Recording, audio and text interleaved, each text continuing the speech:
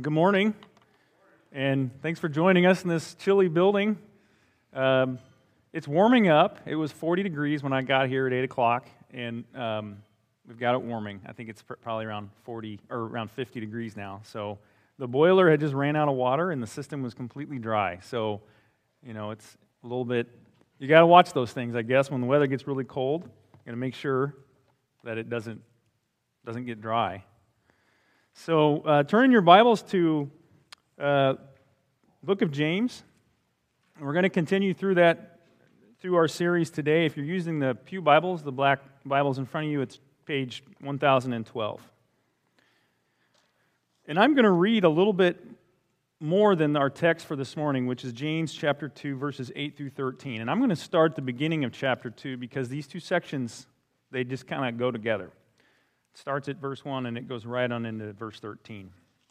So follow along with me starting at verse 1, but we're going to be focusing specifically on 8 through 13. It says, "My brothers, show no partiality as you hold the faith of our Lord Jesus Christ, the Lord of glory. For if a man wearing a gold ring and fine clothing comes into your assembly, and a poor man in shabby clothing also comes in, and if you pay attention to the one who wears the fine clothing and say, 'You sit here in a good place,' while you say to the poor man, 'You stand over there,' or 'Sit at my feet,' have you not then made distinctions among yourselves and become judges with evil thoughts? Listen, my beloved brothers, has not God chosen those who are poor in the world to be rich in faith and heirs of the kingdom which he has promised to those who love him? But you have dishonored the poor man. Are not the rich the ones who oppress you and the ones who drag you into court? Are they not the ones who blaspheme the honorable name by which you were called? If you really fulfill the royal law, according to the Scripture, you shall love your neighbor as yourself, you are doing well. But if you show partiality, you are committing sin and are convicted by the law as transgressors. For one who keeps the whole law, but fails in one point, has become accountable for it all. For he who said, 'Do not commit adultery,' also said, 'Do not murder.' If you do not commit adultery, but you do murder, you have become a transgressor of the law. So speak and so act as those who are judged under the law of liberty. For judgment is without mercy to one who has shown no mercy. Mercy triumphs over judgment." So you've probably heard it said many times in many ways by many different people, at least I have, to love your neighbor as yourself. In my estimation and my experience in life, I would say this is probably one of the most widely accepted pieces of Scripture in our regular culture, and also one of the most misunderstood. It is the deepest longing of the human heart to be loved deeply, completely, purely, and also to love, isn't it? We really, down at the core, I believe, we have this feeling that we want to sacrifice and we want others to sacrifice for us, but we can't quite get there. There's something sort of holding us back, sort of like this invisible mesh that's sort of there, and we have these desires, we have these longings, but we can't quite get there. And I think I'm saying this right, that I have seen this concept mistreated really poorly in our culture.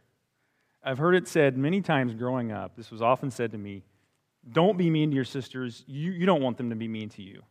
Or, in our modern culture, we see this kind of this similar idea in almost seems like every socioeconomic movement to treat people fairly. Let's be treated with equality. Be treated as you want to be treated. We see it in our workplace. We see it out on the streets. We see it in our homes. We see it in our churches even. But I feel like down underneath of that is this empty man-centered misunderstanding of the concept to love your neighbor as yourself. But I do think that somewhere underneath of that, there is this whisper of this command that we see throughout all of Scripture. We see way back in the Old Testament even. We're going to get to that. But I think what happens is it's gotten all kind of twisted up and messy with a huge mixture of emotions and sin and all kinds of things, because in the middle of this longing and this desire that we have so much sinful partiality. I think that's where it gets twisted and mixed up. And it turns this beautiful command into this very man-centered, legalistic judgment call on others because they're not doing what we think they should be doing to love us and how we perceive the love that we think we need in order to feel good, right?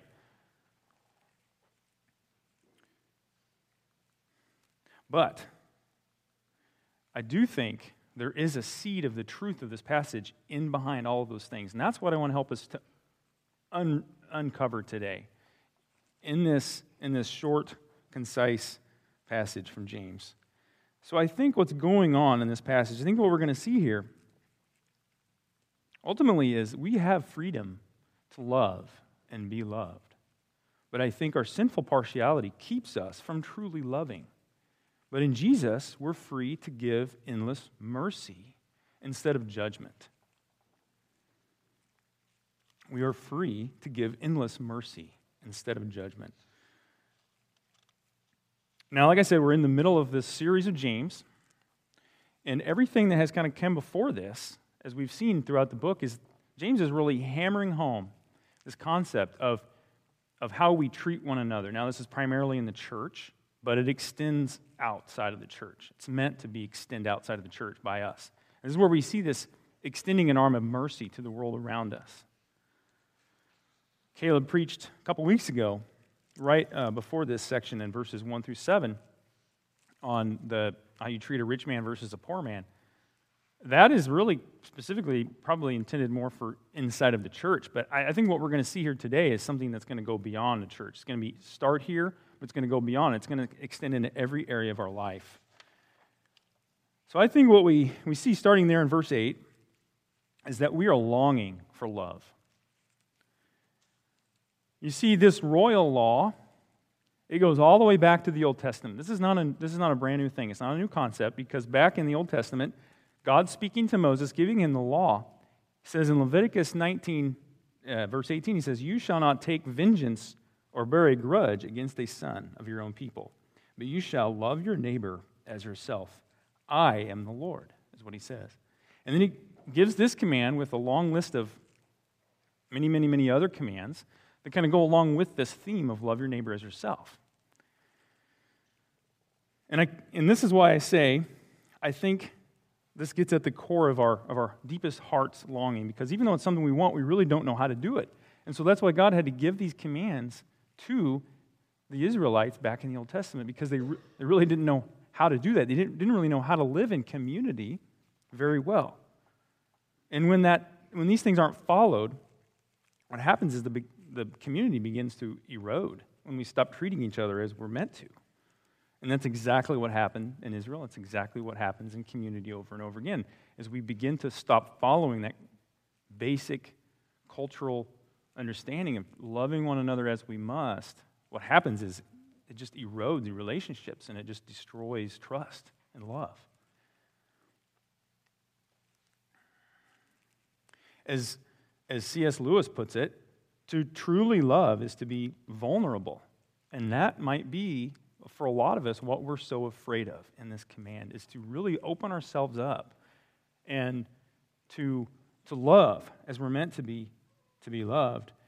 But we need to look a little bit further at what this is actually saying to us. So yes, it's a command to love our neighbor as ourselves, but the way he's saying this, he's saying, if you really fulfill this royal law, you shall love your neighbor as yourself, you are doing well.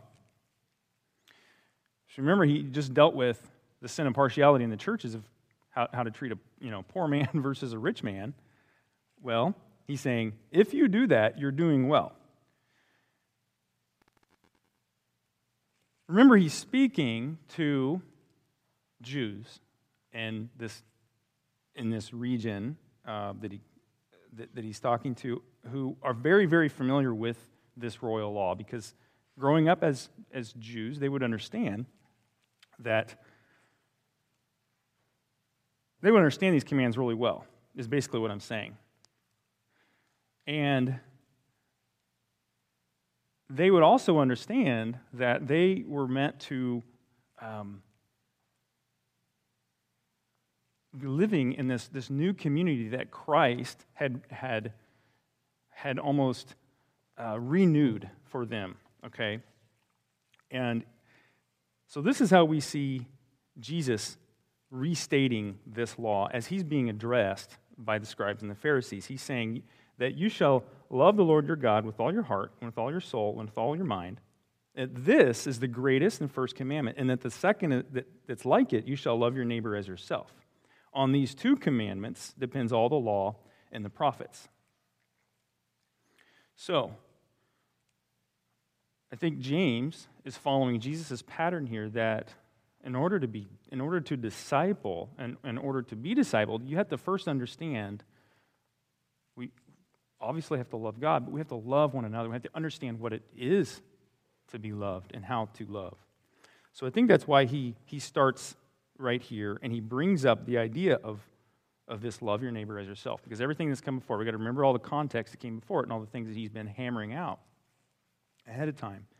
So, all right, so let's move forward. So we see that we want to be loved, and that we really do want to love others, but we have a hard time with that. We don't really understand that so well. So why do we fall so short? Well, I think James is going to, so let's just keep moving on. I think the reason we get this wrong right here in this passage is that, as we see in verses 9 through 11, is that we really are a corrupt community. And it's kind of a summary statement of, I think, what's going on. He's saying, so remember, he said, if you really fulfill the royal law, then you're doing well. But he says, but if you show partiality, you are committing sin and convicted by the law's transgressors. So this but statement that he gives is like this, again, an Old Testament maxim that his original audience would have understood really well. We kind of miss sometimes, unless you study and understand the Old Testament, that in order to obey the law, you had to obey the law to the completeness of it. So what he's saying here is that if you show partiality, you're committing sin and convicted by the law as transgressors. So then he goes on to say, if you fail at one point, you fail at all. And as any ancient law system in those times, when a king made a law, it was a permanent statement that could not be broken. So just like with the law of the Old Testament law, this could not be changed. It cannot be broken. And failure at one point of any part of the law meant you transgressed the whole law. Not like today, if you break the law on speeding and Caleb pulls you over and you get a ticket for speeding, you've just gotten a fine for that one thing. You haven't broken the entire legal system. You've just broken one law. But what James is saying here is much, much heavier, much, much weightier. And I want us to understand the weight of that, because we do it too. It's not just the thing that the Old Testament Jews had to deal with. He's using this statement as an example for us to see why, when we sin in our partiality, that is then breaking the entire law that God has placed upon his people. Now, as an example, okay, we're going to get to what that means for us here today. But James's audience, in the context, they really understood. They understood this really well. They practiced animal sacrifice as a prescribed way by God, again, by this law, to receive the forgiveness for breaking the law. And they even knew, and please, this is actually my encouragement to go back and read through the Old Testament, because you'll see in many different places, they even knew that the sacrifice of 1,000 bulls would not cover, the blood of 1,000 sacrifices of bulls could not cover the sin that they felt. so much. But this is just an illustration of the sin of partiality that he's talking about here. And so, but what does that mean? What is it? Okay, you're asking yourself, okay, what does it mean to be partial? Because he's used the word partiality. Now, I'm not talking about the differences that we have in opinion, or I have preferences in food and automobiles and architecture and clothing and hairstyles. That's not the kind of preferences he's talking about here. It's a different kind of partiality. It actually means to favor someone over someone else because of some type of external circumstance, the way they look and the way you might feel around them. Remember, he had just talked about the way that you might favor a rich man over a poor man who comes into your assembly. But in our culture today, I really believe we need to watch out for this, because we're really prone today, I think, to pick and choose whatever kind of part of culture that fits us, and we gravitate towards it. And that's where we feel comfortable at, and we prefer those people over other people. We were just talking about this last night, of the different generations that we have and how different each of them are. And we seem to kind of gravitate towards whatever makes us comfortable, and those are the things that we prefer. And I realize I might be getting myself into a sticky mess with some of you saying, well, why can't I have friends that I feel comfortable around? And that's not what I'm saying here, but what I'm saying is that who do you prefer and why do you prefer them? What are we wanting out of that relationship? Okay? I do believe that I see James talking about this in a way now that if we are showing partiality to any one group over another, we're getting ourselves into a sticky situation. So I think we have to ask ourselves, who does God prefer? Does he prefer the rich or the poor? Does he prefer the powerful or the weak? I think it's good for us, again, an encouragement to go back and read Scripture and see what God prefers. I think what we see is that we take a look, we'll see that God uses many, many times over and over. He uses the weak, he uses the humble, he uses the poor. We just celebrated Christmas, and if you read the Christmas story, you'll see the amazing imagery in the book of Luke. Who do the angels go to announce the birth of Jesus? He goes to these shepherds out in the field at night. He doesn't go into Jerusalem and go right to the temple or to the king. He announces it to the poor and weak and destitute of their culture. Sometimes he goes to the most humble of circumstances. Jesus was born into a poor carpenter's family in a little village, in a barn. I read this in verse 5. It says, let me read it. He said, "Listen, my beloved brothers, has not God chosen the poor in the world to be rich in faith and heirs of the kingdom which he has promised to those who love him?" God goes where he knows that the hearts are rich in faith. And James is saying here that if we don't love others because of what's down in the heart, if we're only loving because of these outward, appearances, we are sinning in partiality. And we cannot keep this law on our own. This is why I said earlier, we seem to have this desire almost inside of us, but we can't figure out how to, at least I can't. This is the best way I can explain this, is that we can't quite figure out how to just break free of this mesh of whatever's holding us back from really truly loving and showing impartiality. It's because we can't do it on our own. On our own, we are in a sticky mess. And this is where we get the good news of the gospel in this text that's right here in us, in the next section. So we're going to move on into the law of liberty, verses 12 through 13. So James, he gives us the problem. He kind of sets up the scene, and then he shows us what's wrong, but then he gives us the answer right after it, right in this little section. He says, "So speak and so act as those who are to be judged under the law of liberty." Well, we've already seen that we cannot obey and that we don't deserve to really be loved. And that love is the greatest desire of our heart, but that we have sinned against God by not loving as we should. We've sinned against this holy and righteous God of the universe. But He has provided a way for us to be reconciled through Jesus. And it's by Him alone that we have this freedom, this law of liberty. That's what this law of liberty is. It's this freedom to be liberated from this constraint that we have within ourselves, which is sin, to be let loose with His Spirit to love as we must, to love as we should.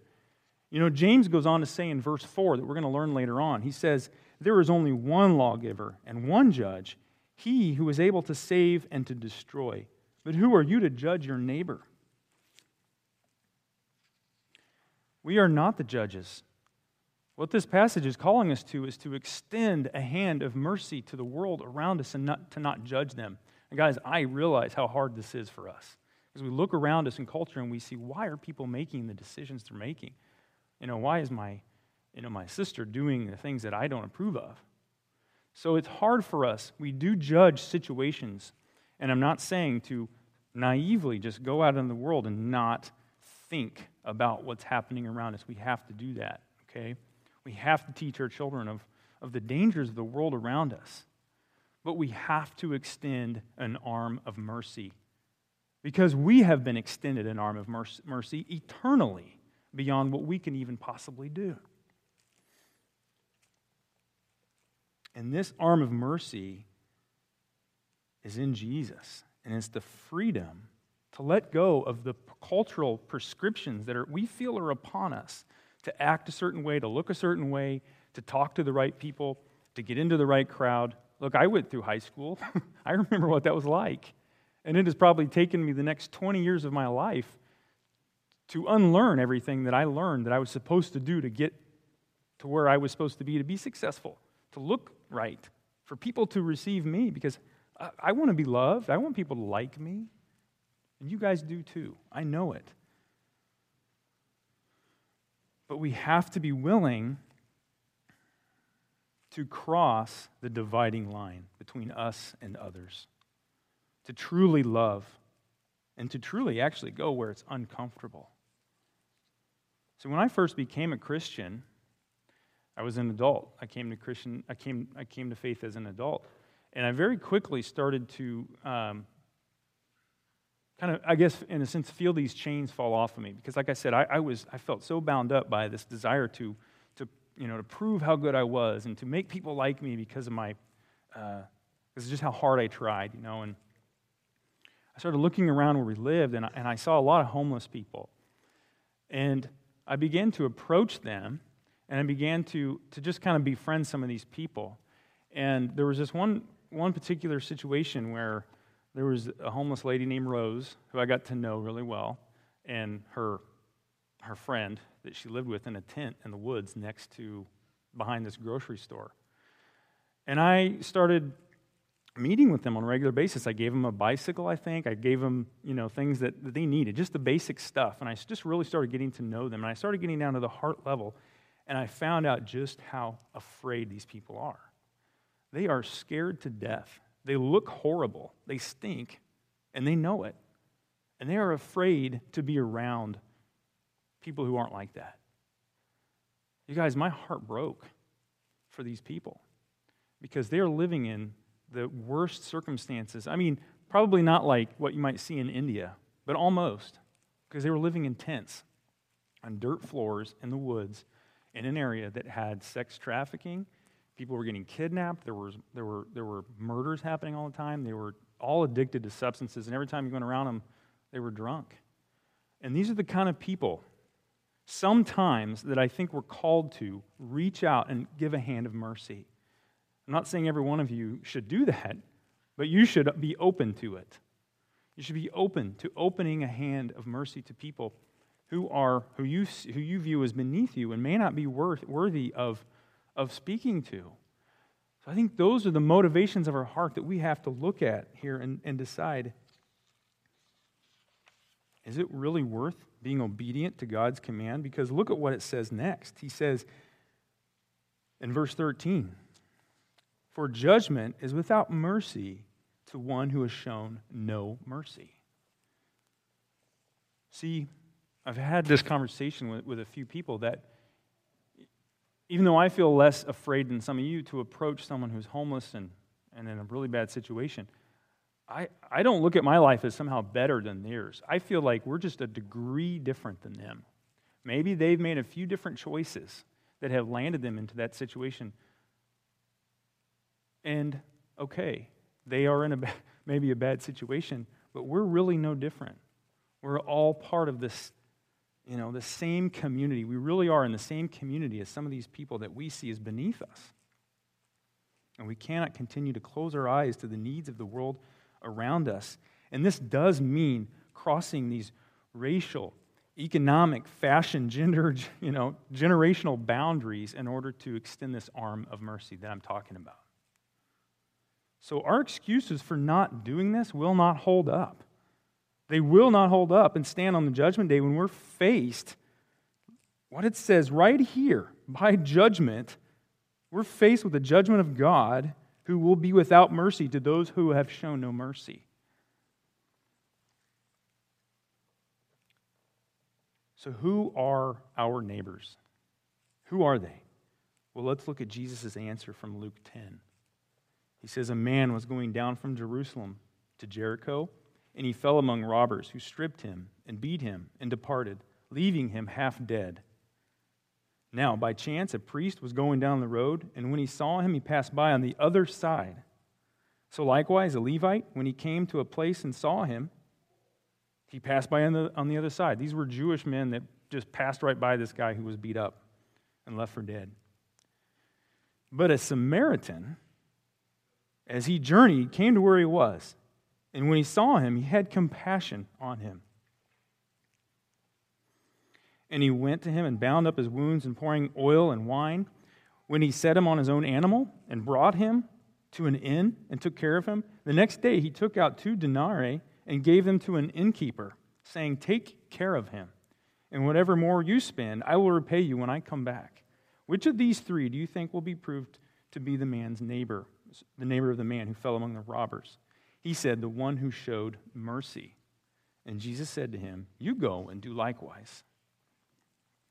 Your neighbor is anyone around you, anyone that you see, or that you interact with, who you work with, you go to school with, your children, the people living in your home, your extended family. And maybe you know them really well, maybe you don't. Maybe they're a perfect stranger like Rose, who I met years ago, living in the woods. And they are going to be different than you. You're probably going to feel uncomfortable around them, and you're going to feel like, how's this conversation going to go? What do I say in this situation? You'll feel uncomfortable and scared and worried, and you will feel incapable of the task at the time. And it will inconvenience you, and it will come at the worst time that you can imagine sometimes. You might be in a hurry to get someplace. But no one else has ever felt any different. It might just be the first time you experience this. These things never really feel great in the moment. But God will use these situations.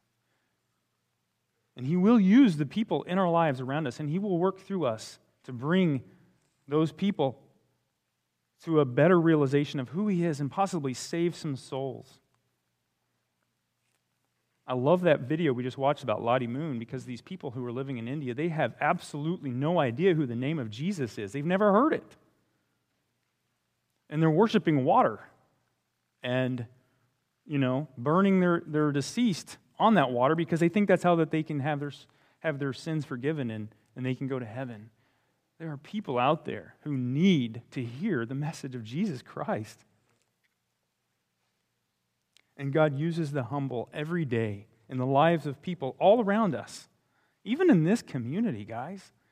We're not useless here. Even though this is a pretty normal little town, There's things going on in this town. I have met people in this town who are at wit's end, who have no hope at all. And like I said earlier, I do have kind of a personal desire to go out and help homeless people. I've done it. And if anyone else has that desire, come see me. We'll talk about it because there is a need here. I could share a lot more stories, but I know you guys are cold. And I don't want to keep you here forever. But what does this really mean? It means opening up this compartment of our heart that is horribly vulnerable, doesn't it? Because you might get turned down. Someone might say, I don't want your help. And that's okay. You don't have to force anyone to do something they don't want to do. C.S. Lewis once said, to love at all is to be vulnerable. To love anything, and your heart will certainly be wrung and possibly broken. If you want to make sure of keeping it intact, you must give your heart to no one, not even an animal. Wrap it carefully around with hobbies and little luxuries. Avoid all entanglements. Lock it up safe in a casket or coffin of your selfishness. But in that casket, safe and dark, motionless, airless, it will change. It will not be broken. It will become unbreakable, impenetrable, irredeemable. The alternative to tragedy, or at least to risk of tragedy, is damnation. The only place outside of heaven where you can be perfectly safe from all the dangers and perturbations of love is hell. Man, I love that statement. And you know what's funny about this is you never hear that last sentence. Every time you hear this statement quoted, you never hear that the dangers and perturbations of love is hell. You always hear the good stuff. Most people quoting this verse, they don't want to say that the danger of not loving is hell. Because when you lock your heart up so tight that you're not willing to open it up and be vulnerable, that's a pretty clear indication that our love is not for anyone else but ourselves. It says in verse 13, that for judgment is without mercy to one who has shown no mercy. Guys, this should put the fear of God in us. Because God is the judge who will judge us for our judgmental attitudes. This is why James uses the example of the rich man versus the poor man in his day, because it was pretty obvious that there was a real drastic distinction in socioeconomic classes. You had poor and you had the rich, and the rich would oppress the poor. So why would you prefer the rich over the poor? Because they knew that if you preferred the rich, the powerful were going to take over. And I mean, you learn later on in James that they were oppressing the poor people. They weren't paying them at all for the wages that they deserved. They were keeping their wages. So that's why he had such an anger towards this particular situation. But I just see we're living in a different culture and a different age now where this is still applicable, but because we just have so many different avenues for us to fit into our culture, it's easy to hide and say, this is where I feel comfortable. I'm really trying not to read culture into this passage, but I'm trying to open it up to help us to see that this really can apply to many different areas in different ways in our lives around us.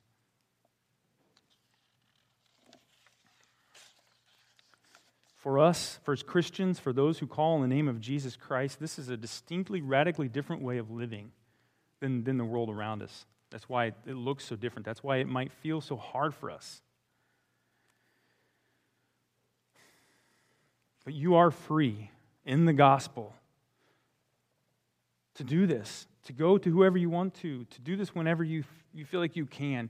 You are not locked down to it legalistically. Do not hear me saying that. We are not commanded to do what Travis does, to go out and talk to homeless people and to try to help them feel better about themselves. That's not what we're commanded to do.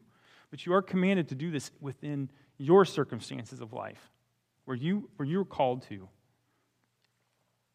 Talk about this week if you're going to be meeting as a community group. Try to just hash this out and try to really ask the Lord to reveal to you, how am I being partial in my life? Where am I sort of locking my heart in and not being really willing to open up to the lives of those around me? It might be someone within our own church that you haven't visited with, you haven't talked to. This is the law of liberty. It's the law of Christ. And it gets lived out in community. It says in verse 13 that mercy triumphs over judgment. Another statement that I love so much is from Dietrich Bonhoeffer, who was martyred by the Nazis. He said, "Let us thank God on our knees and declare, it is grace, nothing but grace, that we are allowed to live in community with Christian brethren." So we get to live in community. We take this for granted, that we get to live with one another. As is also inspired by C.S. Lewis, that we don't choose this, but we get to do this because God has blessed us with it. I like you guys, but I didn't necessarily choose you to be my friends. God chose us to be together, and we're commanded from Scripture to love and to be loved and to open ourselves up, open our hearts up, to be merciful and extend mercy and to allow people to be merciful to us.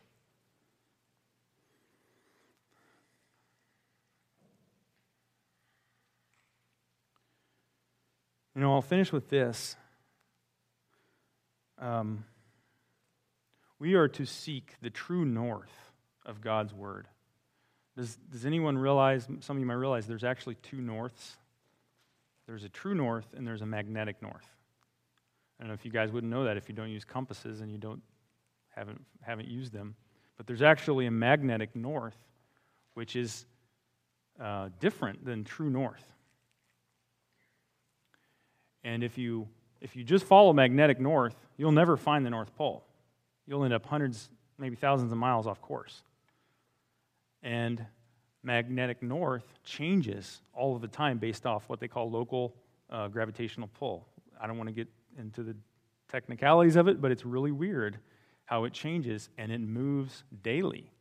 So the magnetic north, it moves around 32 miles a year, and it's about 300 and some miles away from the North Pole. So if you ever want to find the North Pole, you're not going to get there just by looking at the magnetic north of a compass. That's why compasses are designed for this problem. And really accurate compasses have to be calibrated all the time. So now, not only do you want to get to the North Pole, but you can't because of your magnetic compass is going the wrong direction. You're chasing a moving target. Is what it's like for us to be chasing the moving target of culture, when we're trying to chase down what we see as preferential to us in the world around us. But what we have to do is recalibrate our hearts with the true north of God's Word and spend our time with, studying this Word and reading this Word. And this is why I'm challenging my own community group. Let's read through the Bible this year. I try to do that every year. If I can't do it in a year, I'll do it as fast as I can, because I think it's good for us to continue feeding ourselves what God is saying to us and understanding what do some of these things mean. Because if we don't understand them, we're not going to get to the North Pole. We're not going to be heading to the true north. We're not going to be living the way we're supposed to be living. We're not going to be headed in the direction that we're supposed to be heading as a church. We're not going to be preferring the things that God prefers. We're not going to be living in this freedom that we have been given in this law of liberty, the law of Christ. And I'm not saying this is easy. I'm not saying this is going to be you living your best life now, which is what the culture wants us to believe. But I am saying that you can be living in freedom. Because you're going to be extending mercy and grace to those around you. So please let us strive all together to reorient our heart's compass to true north, to put off the sinful partiality that keeps you from truly loving, because in Jesus we are free to give endless mercy instead of judgment. Let us pray. Heavenly Father, Lord God, once again we are thankful so much for the words that we hear in Scripture and for the correction that we receive and for the sin that I pray that that has been revealed in our hearts. God, don't just help us not to just be left saddened or feeling empty or hopeless, Lord, but we have been given freedom in Christ and this law of liberty. God, I pray that you would continue to just reveal that more and more to us as we go through this book of James and as we study our Bibles and as we meet together as believers. Father, work on our hearts. Take us to the true north of your word, of your holy word. I pray this in Christ's name. Amen.